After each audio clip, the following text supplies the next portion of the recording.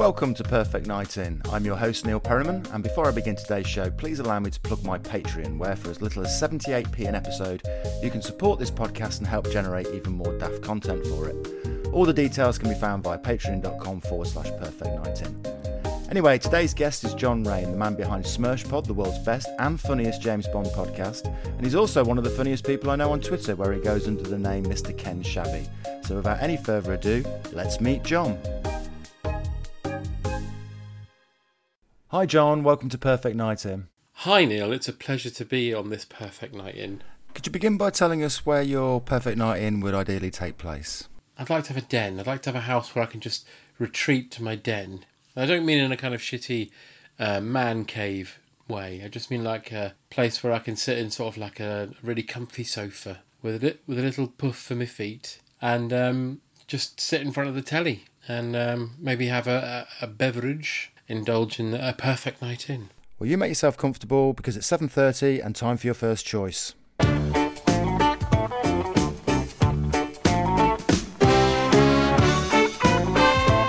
Grange Hill. You're very specific with the era of Grange Hill that you've chosen. Do you want to talk us through it? Yeah, well, it's Series 12. Now, this was 1989, so I was 12. So I've not long been at senior school. And I went to senior school expecting it to be like Grange Hill, but obviously it wasn't. So I was living that fantasy vicariously through the characters of Grange Hill. I'm guessing school was a lot more boring in real life. A lot more. I remember having a dream the night before I started senior school. I remember in the dream it was that I was hanging around with a cool gang like Robbie and Gonch and everybody. Of course, that never materialised. But this series particularly is one of my favourites because I remember it so well, and everyone had kind of reached their peak. Everybody I loved in the series at that point really, really blossomed. So you had Gonch, who started off with Holloway, and then he lost Holloway, and then him and Robbie and Ziggy formed this little clique, and it was just really lovely to watch them together. They all had such great chemistry. And then Bronson was in his element here. And then the only sour note is Mauler, McCall and Ted. They were a bit shit. The Gridiron Gang, whatever they were called. But this episode just was like a stomach punch to all the children around the country. It was unbelievable. Danny Kendall was this sort of rebellious kid. He wanted to be an artist, but he was too much of a slacker, and Bronson had it in for him, and he disappeared a few episodes before this. And it was a running theme of, has anyone seen Danny Kendall? And it was like, no. And at the end of this episode, Ziggy and Gonch and Robbie are running away from Mauler McCall and the Gridiron Gang. And they hide in this underground car park, and they find Mr. Bronson's car, which has also gone missing. And they open the door, and out falls dead Danny Kendall. Hey boys, look, that's just Bronson's car we found. Look, Danny's in it. He's asleep, isn't he? Hey, Danny. Do you think he's all right? He ain't moving, is he? I think we'd better get help. How did he die? It was never really made clear. It is assumed some sort of drug or heart problem or something. I always assumed it was drugs because the end credits didn't kick in. It didn't go do-do-do-do. It kind of had this like minor chord thing, like boom. And so it's like, oh, we better go and get help. And then the rest of the series dealt with Danny being dead and everything. Yeah, it was for a 12-year-old. I mean, up to that point, it was very much like the Grange Hill sketch from The Young Ones. You know, like I'll get spaz, all that kind of thing. But this was such an out of the left field. I couldn't believe it, and I think it resonated with a lot of people around my age at that time. Just couldn't believe that they'd seen a corpse fall out of the door of a car. So was Mr. Bronson the prime suspect then? No. Well, he was kind of blamed because he'd driven Danny to it, because he's always on Danny's back. Like, you always, Kendall! Well, let me tell you, Kendall, that you now have a very definite appointment with me at 3:30 p.m. in my office. And let me also warn you, that it is an appointment which you would be extremely ill-advised not to keep. Mrs. McCluskey had seen, potential and promise in him as an artist, so she'd allowed him to work on the mural in the school swimming pool. And Bronson didn't know he had permission, so he came and, Kendall, what are you doing up there, boy? And Kendall was like, oh, what's the point? And walked out and then disappeared and then was found dead in Bronson's car. How did he get in the car? I think he stole it because he was a bit of a ne'er-do-well. He was always I think he had the potential to become a thief or something like that. I think you'd always see him wandering around with a red plastic bag sticking out of his pocket. So yeah, I think he was secretly nicking stuff. But yeah, he stole Bronson's car obviously, and then was sleeping in the back seat and died. So did Danny's death make Mr. Bronson change his ways? No, not really. No, he was. A lot of people blamed him for it, but he didn't really change his ways. I can't remember if he left at the end of the series or the end of the next one. I think he left when Ziggy and Gonch and Robbie left. I think he left at the same time. I seem to remember them having an end of year party and him making a speech saying, despite the fact that I am a bit like Hitler because I've got the Hitler moustache. He doesn't say this, by the way. It's all hidden. It's all subtext, yeah. Yeah, and I wear a toupee, which is always funny when it falls off. I am actually a nice guy, and I'm proud of you all, and this sort of thing. He doesn't say that, but again, it's subtext. So he goes out on a bit of a high, but he was a great villain, and Danny was a great. I don't know. You can't really call him a protagonist because he was a bit.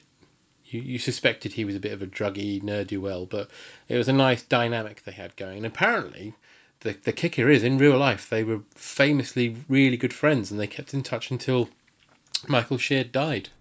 Oh, that is nice. Hmm. That's a nice uplifting end to quite a depressing episode. It's probably the saddest thing we're going to watch, I think. I think so. It's all happiness from here on in. Yeah. Grange Hill starts at 7:30, takes up to 8 o'clock, and your next choice is...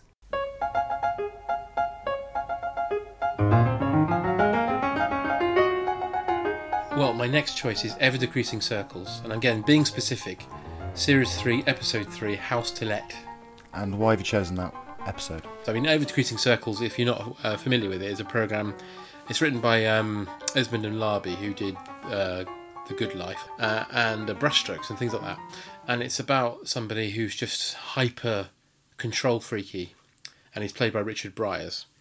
And it's a suburban comedy, but the plot of this episode particularly is brilliant because a house becomes available in the close, and Martin's is Richard Briers' character, again very control. He likes to have a neighbourhood watch so he can control the neighbourhood, but these people move in via his neighbour Paul, played by Peter Egan, and he doesn't approve of Paul because Paul is a very much the opposite of him. He's a free spirit, very cool, good with the ladies, that sort of thing. But he recommends these people, and they arrive at the pub, and they're called Dan and Diana Danby, and they're just so funny. Dan?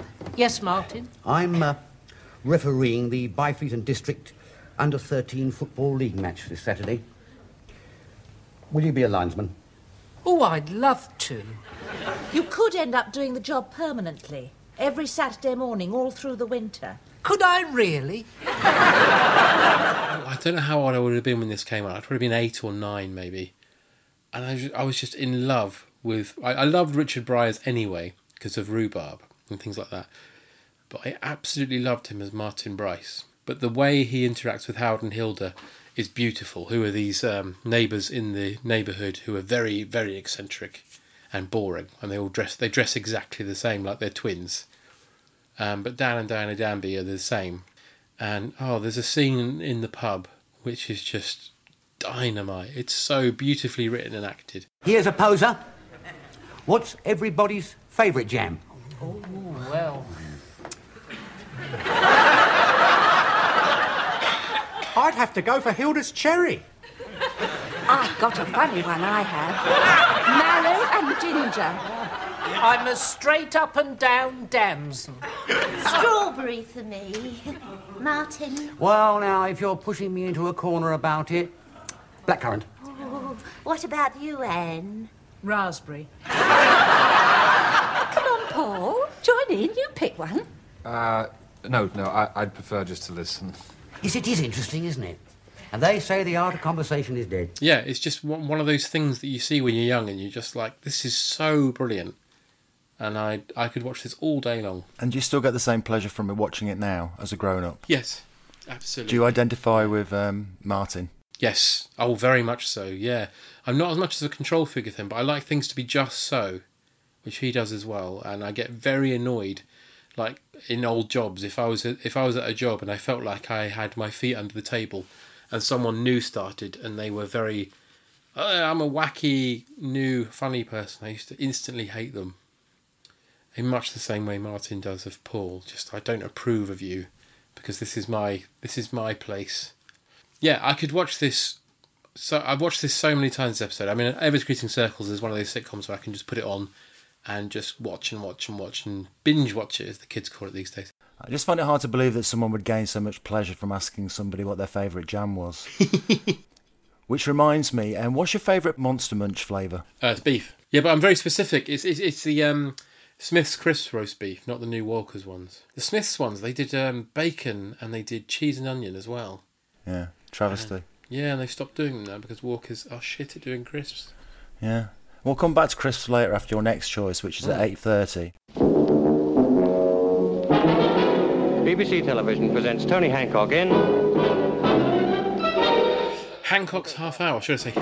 Hancock's Half Hour. The Missing Page. And why have you chosen The Missing Page of all the episodes?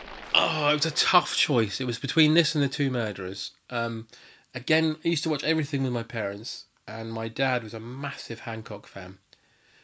So he'd always be either watching Hancock or he'd put on the Goons or Round the Horn. So it was always going on in the house. There was always that noise going on. But when I was young, we were early adopters of the VHS player. And I remember a neighbour had pirated or copied my dad a BBC tape of Hancock episodes. We had The Nose and The Cold and all that sort of thing. And on one of them was The Missing Page. And I remember sitting down and watching with my dad. And there's a moment, I mean, I loved Hancock anyway. I loved his timing on the radio particularly. But when you watch the TV episodes, you realise that he had wonderful physical comedy as well.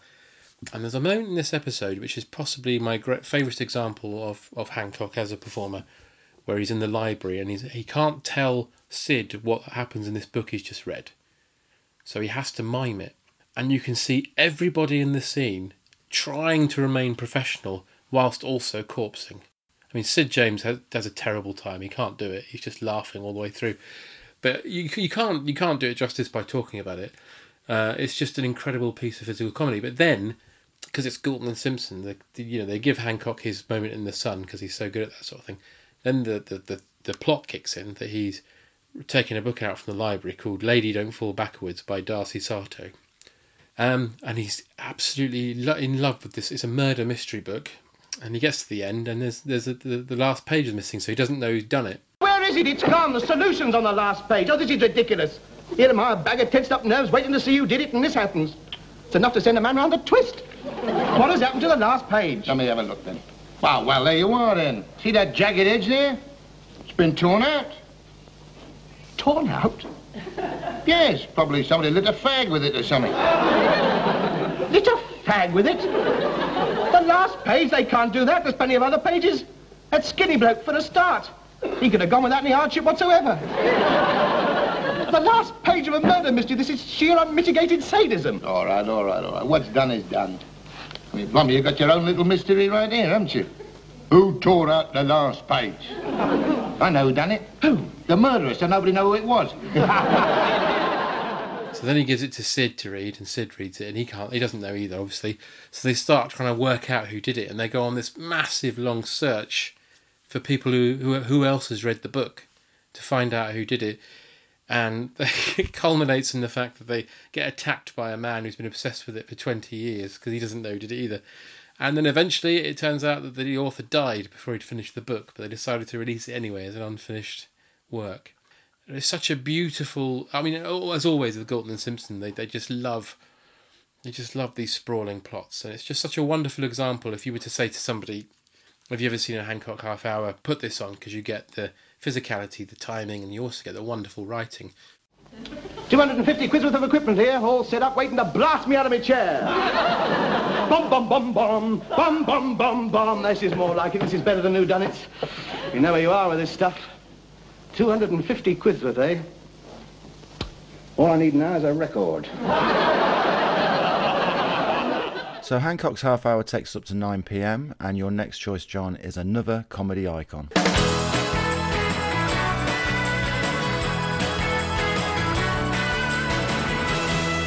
When they found him, he still had the remote control in his hand. I'm Alan Partridge, Again, sorry to be specific, but it's Series 2, and it's Never Say Alan Again. And I think I know why you might have chosen it. Yeah. It's again, my childhood obsessions with all sorts of... I mean, James Bond is something that looms large in my life. It's something I discovered as a kid and have been obsessed with for a very long time. So when... I mean, I knew Steve Coogan was a fan of Roger Moore because there's little elements of that in the first series, but when there's an entire episode of Alan Partridge devoted to the fact that he was going to do a James Bond marathon, it's just a dream come true for me, because it's my two of my, my top 10 favourite things. Coogan as Partridge is just, it's like sweet nectar. I could sup at it all day long. It's just amazing. And knowing that he's a Bond obsessive, and him talking about the James Bond, the order in which you'll watch them, like Diamonds Are Forever, Dump, ? That sort of thing. Oh no, that was when you put the roast in. Put the roast in when you see the moon buggy. But then again, obviously the plot turns out that Lynn has spilt Sunny Delight all over his James Bond videos. So he can't watch them. But his friend Michael has got his copy of The Spy Who Loved Me. And when he brings it round, because Michael's hanging around with an American that Alan doesn't approve of, the Americans accidentally taped over Spy Who Loved Me with America's Strongest Man, which makes him Norfolk's maddest man. But he decides, rather than rob anybody of the James Bond experience, he decides to act out the beginning of The Spy Who Loved Me, which, again, much like the Hancock example before, is just a brilliant example of Coogan just unleashed, really, doing his Partridge character, but also giving you his in-depth breakdown of his love of The Spy Who Loved Me. I mean, it's pretty exact. We're on a submarine. Two sailors sit down and have a game of chess. And the cups start wobbling, and then a man who used to be in the Needham line comes in and goes, "Why are the cups wobbling? What's going on?" And then you can stop doing that now. And then he pulls down the periscope thing, looks through it and goes, "Oh my God, the submarine's being eaten by a giant tanker." And then we cut to Moscow, and there's a man there, and he's Russian, he's got eyebrows, And he's on the phone going, "What, a whole submarine? You're joking! I'm going to have to tell some other Russians. See ya!" Right, and then it cuts to James, Roger Moore, and yes, he's with a lady. yeah. He's necking with her. Right, and he goes, "I've got to go, love. Something's come up." He means his cock. Yeah. Again, a great example if you were to say to someone, "Oh, you haven't seen Alan Partridge? Watch this," because it's just so beautiful. I think it's safe to say that this particular episode includes one of the greatest Alan Partridge moments of all time. No, stop getting Bond wrong! Goldfinger! And he also sums up the accents of the Bonds when she says, "Oh, I don't like the Welsh one." And he says, he doesn't do it in Welsh. He doesn't say, "I'm Jones the Bond, 007. So it's got lots of little things like that. It's just eminently quotable, as all Partridge is. But because it's in the Bond wheelhouse, it's always in my mind, always. It's like a lovely curse, because I carry it around everywhere and it just makes me smile all the time. Glang! Glang-a-lang-a-lang-a-lang-a-lang-a-lang. Glang-a-lang-lang-a-lang-a-lang. Nobody does it better. And I'm a naked woman in silhouette with a gun, spinning round. Makes me feel sad for the rest.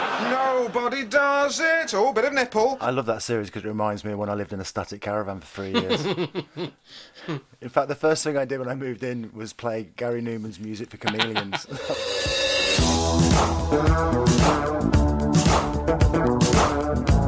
Did you stretch out on the banquette in such a way that everyone could see your private parts? Obviously. Okay, John, we're at the halfway point now, and this is the point where I usually ask my guests if they'd like a snack or a crisp or sweet, and what could I provide for you? You know what? I was obsessed with a child. Obviously, as a grown-up now, I can't have them very much. Mainly because I've realised they're a bit shit. But toffee. Oh, yeah.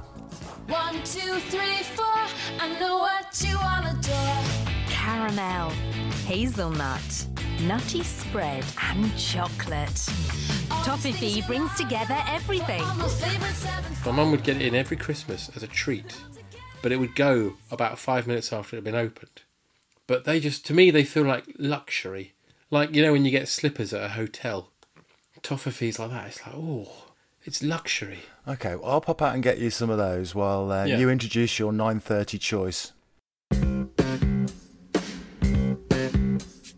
My Lover's heart and soul have gone halfway up the pole. My father's on the dole, my friend Bert is much too old, and his dog's beyond control. It's a proper rigmarole and a nuisance on the whole. Right, my 9:30 choice is, and again the specifics come in and I apologise for that, but this is The Secret Diary of Adrian Mole, aged 13 3/4, episode 2. And again, I was 8 years old when this was on, and I remember I'd started reading the book. I think my mum had recommended it to me, and again, most of it went way over my head. But it's just, I remember reading it, and then around that time, getting the TV Times, and it's saying in there that the TV series was starting, and I was so excited. And I absolutely loved it because it just nails every single bit, to the point that when the second series comes in and they've replaced one element, it doesn't work. But the first, because in the second series Lulu plays his mum. But in the first series you've got Julie Walters as his mum, Stephen Moore as the dad, Beryl Reid as the gran. You've got Stephen McIntosh as Nigel, his best friend, who obviously has gone on to do lots of different things. And Adrian himself, who sadly now doesn't act anymore. He's a nurse now, I believe. But he was in Doctor Who.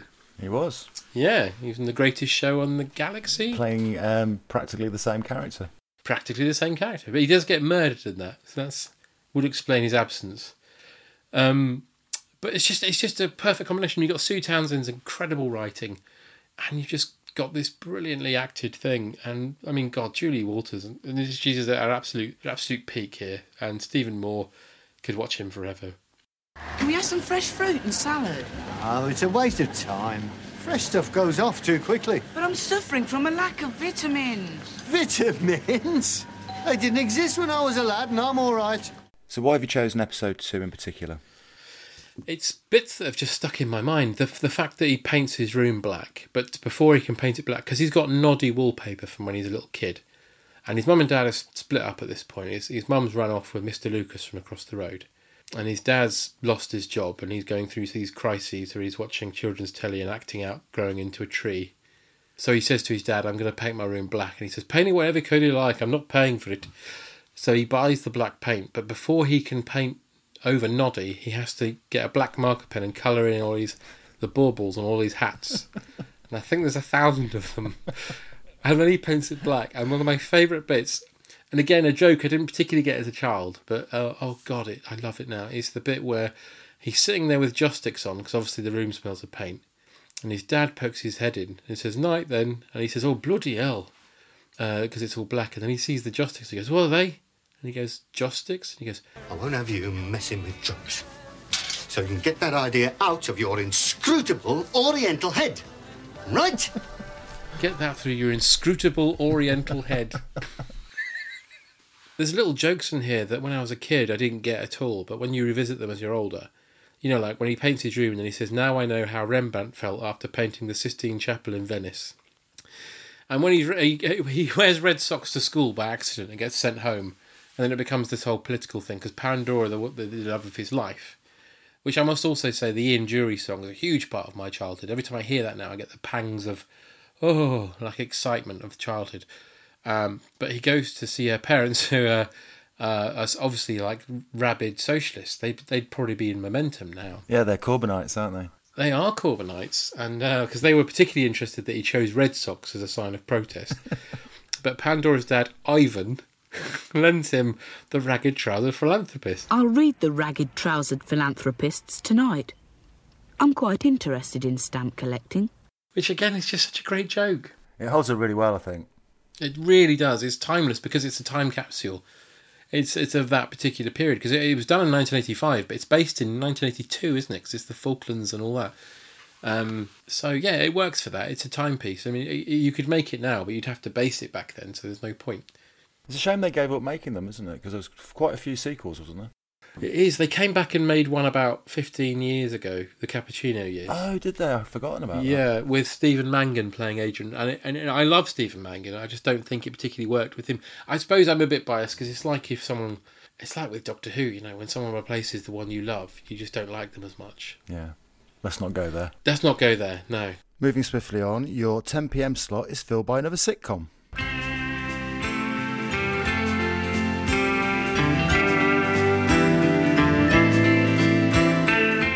Father Ted.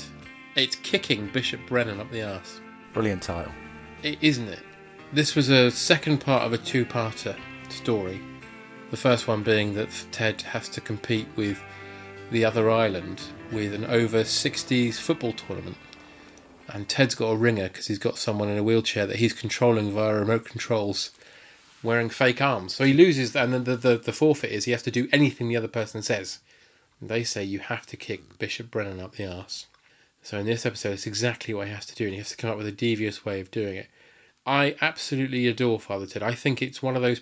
when it was on, I knew... I mean, I'm no comedy historian or anything, but it was one of those things where you watch it and you go, shit, this is like Fawlty Towers good, you know? And that doesn't happen very often. This is Dad's Army, Fawlty Towers. It's in that pantheon of Titan sitcoms because the sit is so brilliant. I mean, it's something that no one would ever approach, and they approach it with such... Oh, it's just such brilliance, and it's so beautifully done. The little world they build, and the dynamics of all the characters, and then this episode just culminates with just one of the funniest visual jokes you'll ever see. And the great joke being that when they do actually kick him up the arse, they manage to do it in such a way that he doesn't really realise what's happened. Ted, why don't you just kick him up the arse and then act like nothing happened? Brilliant, Dougal. No, Ted, seriously. Look at it this way. How scared are you of Len? Very scared. Exactly. So how likely would it be for you to kick him up the arse? Well, not likely at all. Exactly. So when you kick him up the arse, just carry on like nothing happened. He'd never believe that you'd be brave enough to kick him up the arse. He'd think he just imagined it. My God! That might work. That might well work. I'm going to do it, Dougal. I'm ready, as God is my witness. I will kick Bishop Brennan up the arse. He goes to meet the Pope at the Vatican with this look on his face of just complete confusion. And then as he meets the Pope, he says, "They did kick me up the arse." And he races back to Craggy Island. And then when he arrives, he's got this massive 30-foot-long cloak as he's shouting Crillia running towards the house. And it's just like the peak of Ted. And Ted was so good anyway. Crilly! Ah! Hello, Len. Don't call me Len, you little prick. I'm a bishop. All right. Well done. You know, this type of thing 24 hours a day, huh? All right, Crilly, I'll make this short. Show me the likeness and I'll be off. I have to be off to Rome tomorrow for an audience with the Pope. I love those programmes. Have you seen the one with Elton John? I know they were going to end it on 3, and it's so sad what happened to Dermot Morgan, and I think they were going to decide to end it with the 3rd series anyway. So this is just, it's just brilliant. It was never bettered, but even when it wasn't as good as this, it was still miles better than any other sitcoms around at that time. Well, you're going to keep laughing because your 10:30 choice is another sitcom. Once in every lifetime comes a love like this. Oh, I need you, you need me. Oh, my darling, can't you see? Young ones, darling, we're the young ones. The young ones shouldn't be afraid. The Young Ones. Flood. And this is so important to me because when I was this was on when I was 5, and believe it or not, my brother was 5 years older than me. At this point, we shared a room, and my dad, I guess, in the days before you could chuck an iPad at a kid, my dad had figured out a way that he could put a TV in our room, and he used to say, "I'll pipe something up to you," and what he'd do is he'd just play a video from downstairs. And we'd just sit upstairs watching it, and I guess him and my mother would get up to all sorts, I don't know. But that particular night, I think it was always Laurel and Hardy videos he'd play us, which was always nice, or Hancock or something. But that night, we suddenly, we finished watching something, and then my brother just meddled with the telly, and I don't know how, but we got BBC, and it was the Young Ones episode, Oil. And I remember watching Vivian get a lump of coal, you know, get the pickaxe through his head and thinking, Jesus Christ. So I was 5, and then we just used to secretly watch it every week. I've just seen the most amazing thing in the garden. Neil biffed himself in the face with a frying pan. Rick, you've been looking out of that window for 3 hours now. Yes, well, it's hardly surprising, is it? Vivian put super glue all over the pane. Did I? That was a good joke. I'll probably be disfigured for life, Vivian, and you'll have to pay. Here, and then all be laughing. Not you, matey. That's for sure. Yeah, well, just don't break the glass when you tear your face off, that's all. I won't. I won't because... It's not true. It was a joke I made up, and you fell for it like the fascists you are. God, I'm bored. Might as well be listening to Genesis.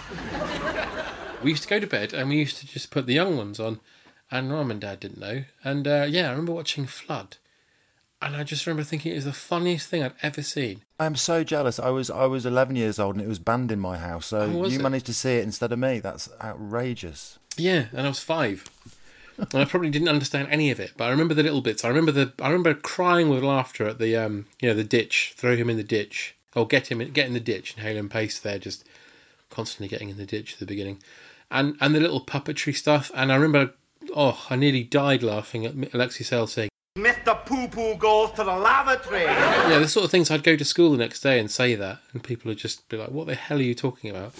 And by the time the second series started 2 years later, my parents were incredibly weird. They just didn't care what we watched. And by the time the second series started, we all sat down and watched it together. And I've told this story on other podcasts, but they were cool about me renting out horror films as well. But yeah, I remember Flood being particularly important because it finished, and I remember being really upset, thinking, "Is that it?" Because it was our little secret project that we used to have, and it was kind of like that Kid in the Never-Ending Story. We'd go upstairs and watch the young ones, and I saw Blackadder. I saw the first series of Blackadder in the same way. So is the young ones something you revisit quite often? Do you still watch it today? Yes, I do still watch it. I watch it a lot because I think it's just unbelievably brilliant, and it's there was nothing like it before that, and there were lots like it after that. But before that, there was absolutely nothing. I mean, you could argue there's elements of Q in it. There's little bits of Anarchy and stuff, but bits of Python here and there. Bits of Python, yeah. They do deliberate nods at Python with is this a cheese shop? No, that's sketch knackered, all that sort of thing. But there's no sitcom, I would argue, before this that was anything like it, and everything afterwards was intentionally like it. To think that Rick Mayall, Lisa Mayer and Ben Elton wrote this when they were so young, well, literally the young ones, is just extraordinary. And it'll never get old for me because it's just so funny. I mean, even though if I was to show it to my kids at the appropriate age, there's a lot of it they wouldn't understand because it's so kind of meta of its time, particularly the Video Nasty episode, because I have to explain to them what a Video Nasty is, what a video is, and what a video player is. But apart from that, it stands up. You gay black bastards, we're going to victimise you. Oh no! Who can help us now? Oh no, People's Poet. Gosh, People's Poet, is it really you? Yes, it is. And you pigs are in for a pretty big shock. Right on. What do you think you're doing, pig? Whack! Do you really give a fig, pig? Bang! And what's your favourite sort of gig, pig? Barry Manilow or the Black and White Minstrel Show? Fuck off! But yeah, it's something for me that is just so dear to me, and there's no way. I mean, I really had to scrabble to think of things. Like I said to you earlier, it was like simultaneously the hardest and easiest thing ever. But this was always on there. Okay, John, it's almost 11 o'clock. It's time for your final choice. But before we begin, would you like a gin and tonic? Absolutely, I would. People often think that because Schweppes is the extraordinary tonic water, it should be treated in an extraordinary way. Now, it's true, everything Schweppes touches, it improves. And it's true, only Schweppes has that famous Schweppefessence with its curiously refreshing quality. But you don't have to go to such great lengths. Schweppes makes things special anytime, any place. Schweppes tonic water, the taste maker. Anytime, any place. I'll tell you what, John, I'll just pop out to the off licence and get some tonic water for us while you introduce your final programme.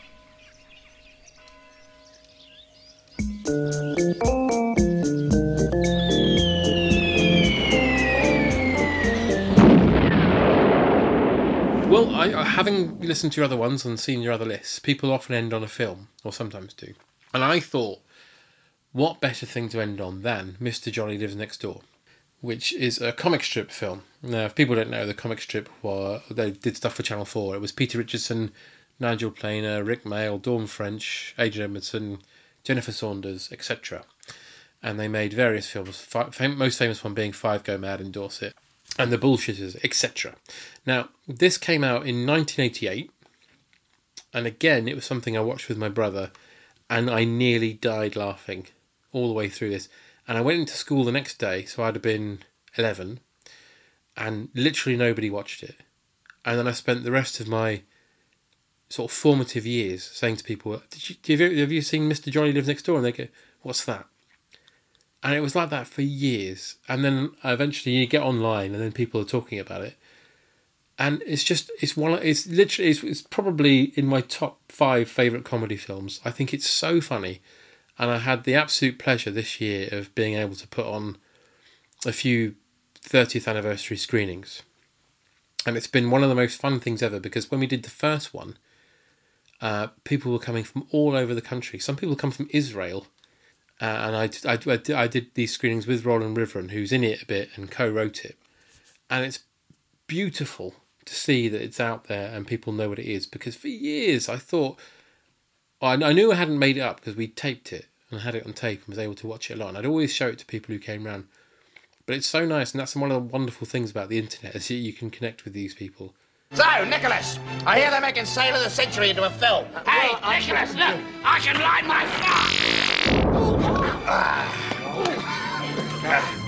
fire. What exactly was your winning slogan? Never, ever, bloody anything, ever. And that was your winning slogan? That's the one, Nicky. Again, like the young ones, it's such a dear thing to me. I just think it's just an absolute work of art from start to finish. It has no bagginess to it. It's just so pacey. It starts off and doesn't stop, and it's got some wonderful jokes. Nicholas Parsons is in it, taking the piss out of himself beautifully.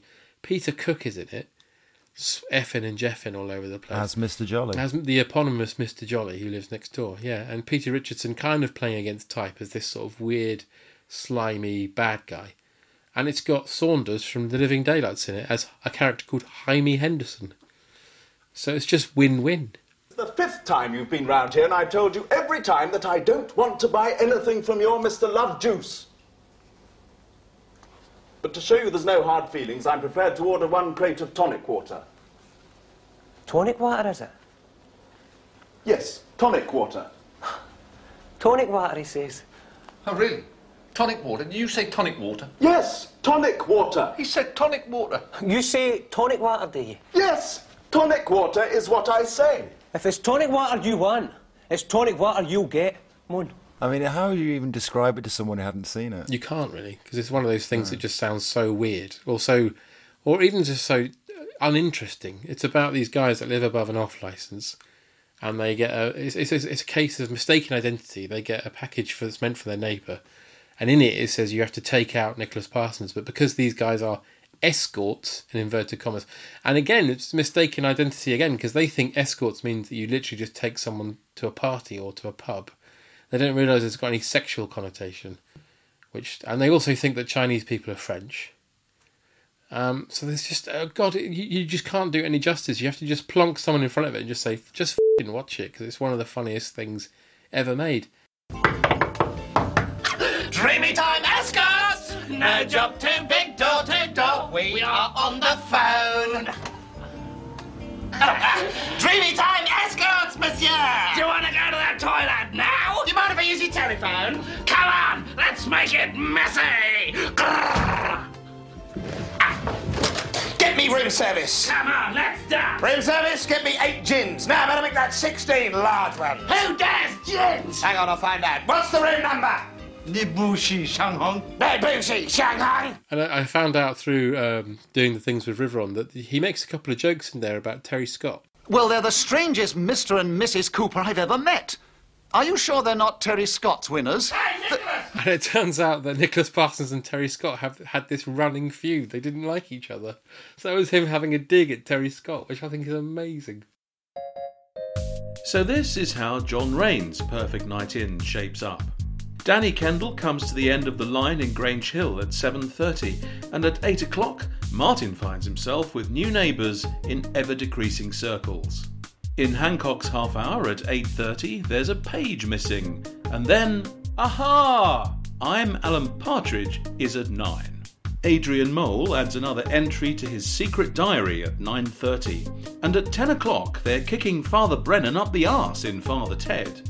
London ends up underwater thanks to the young ones at 10:30, and then it's gin and tonic all round at 11 o'clock when the comic strip presents Mr. Jolly Lives Next Door.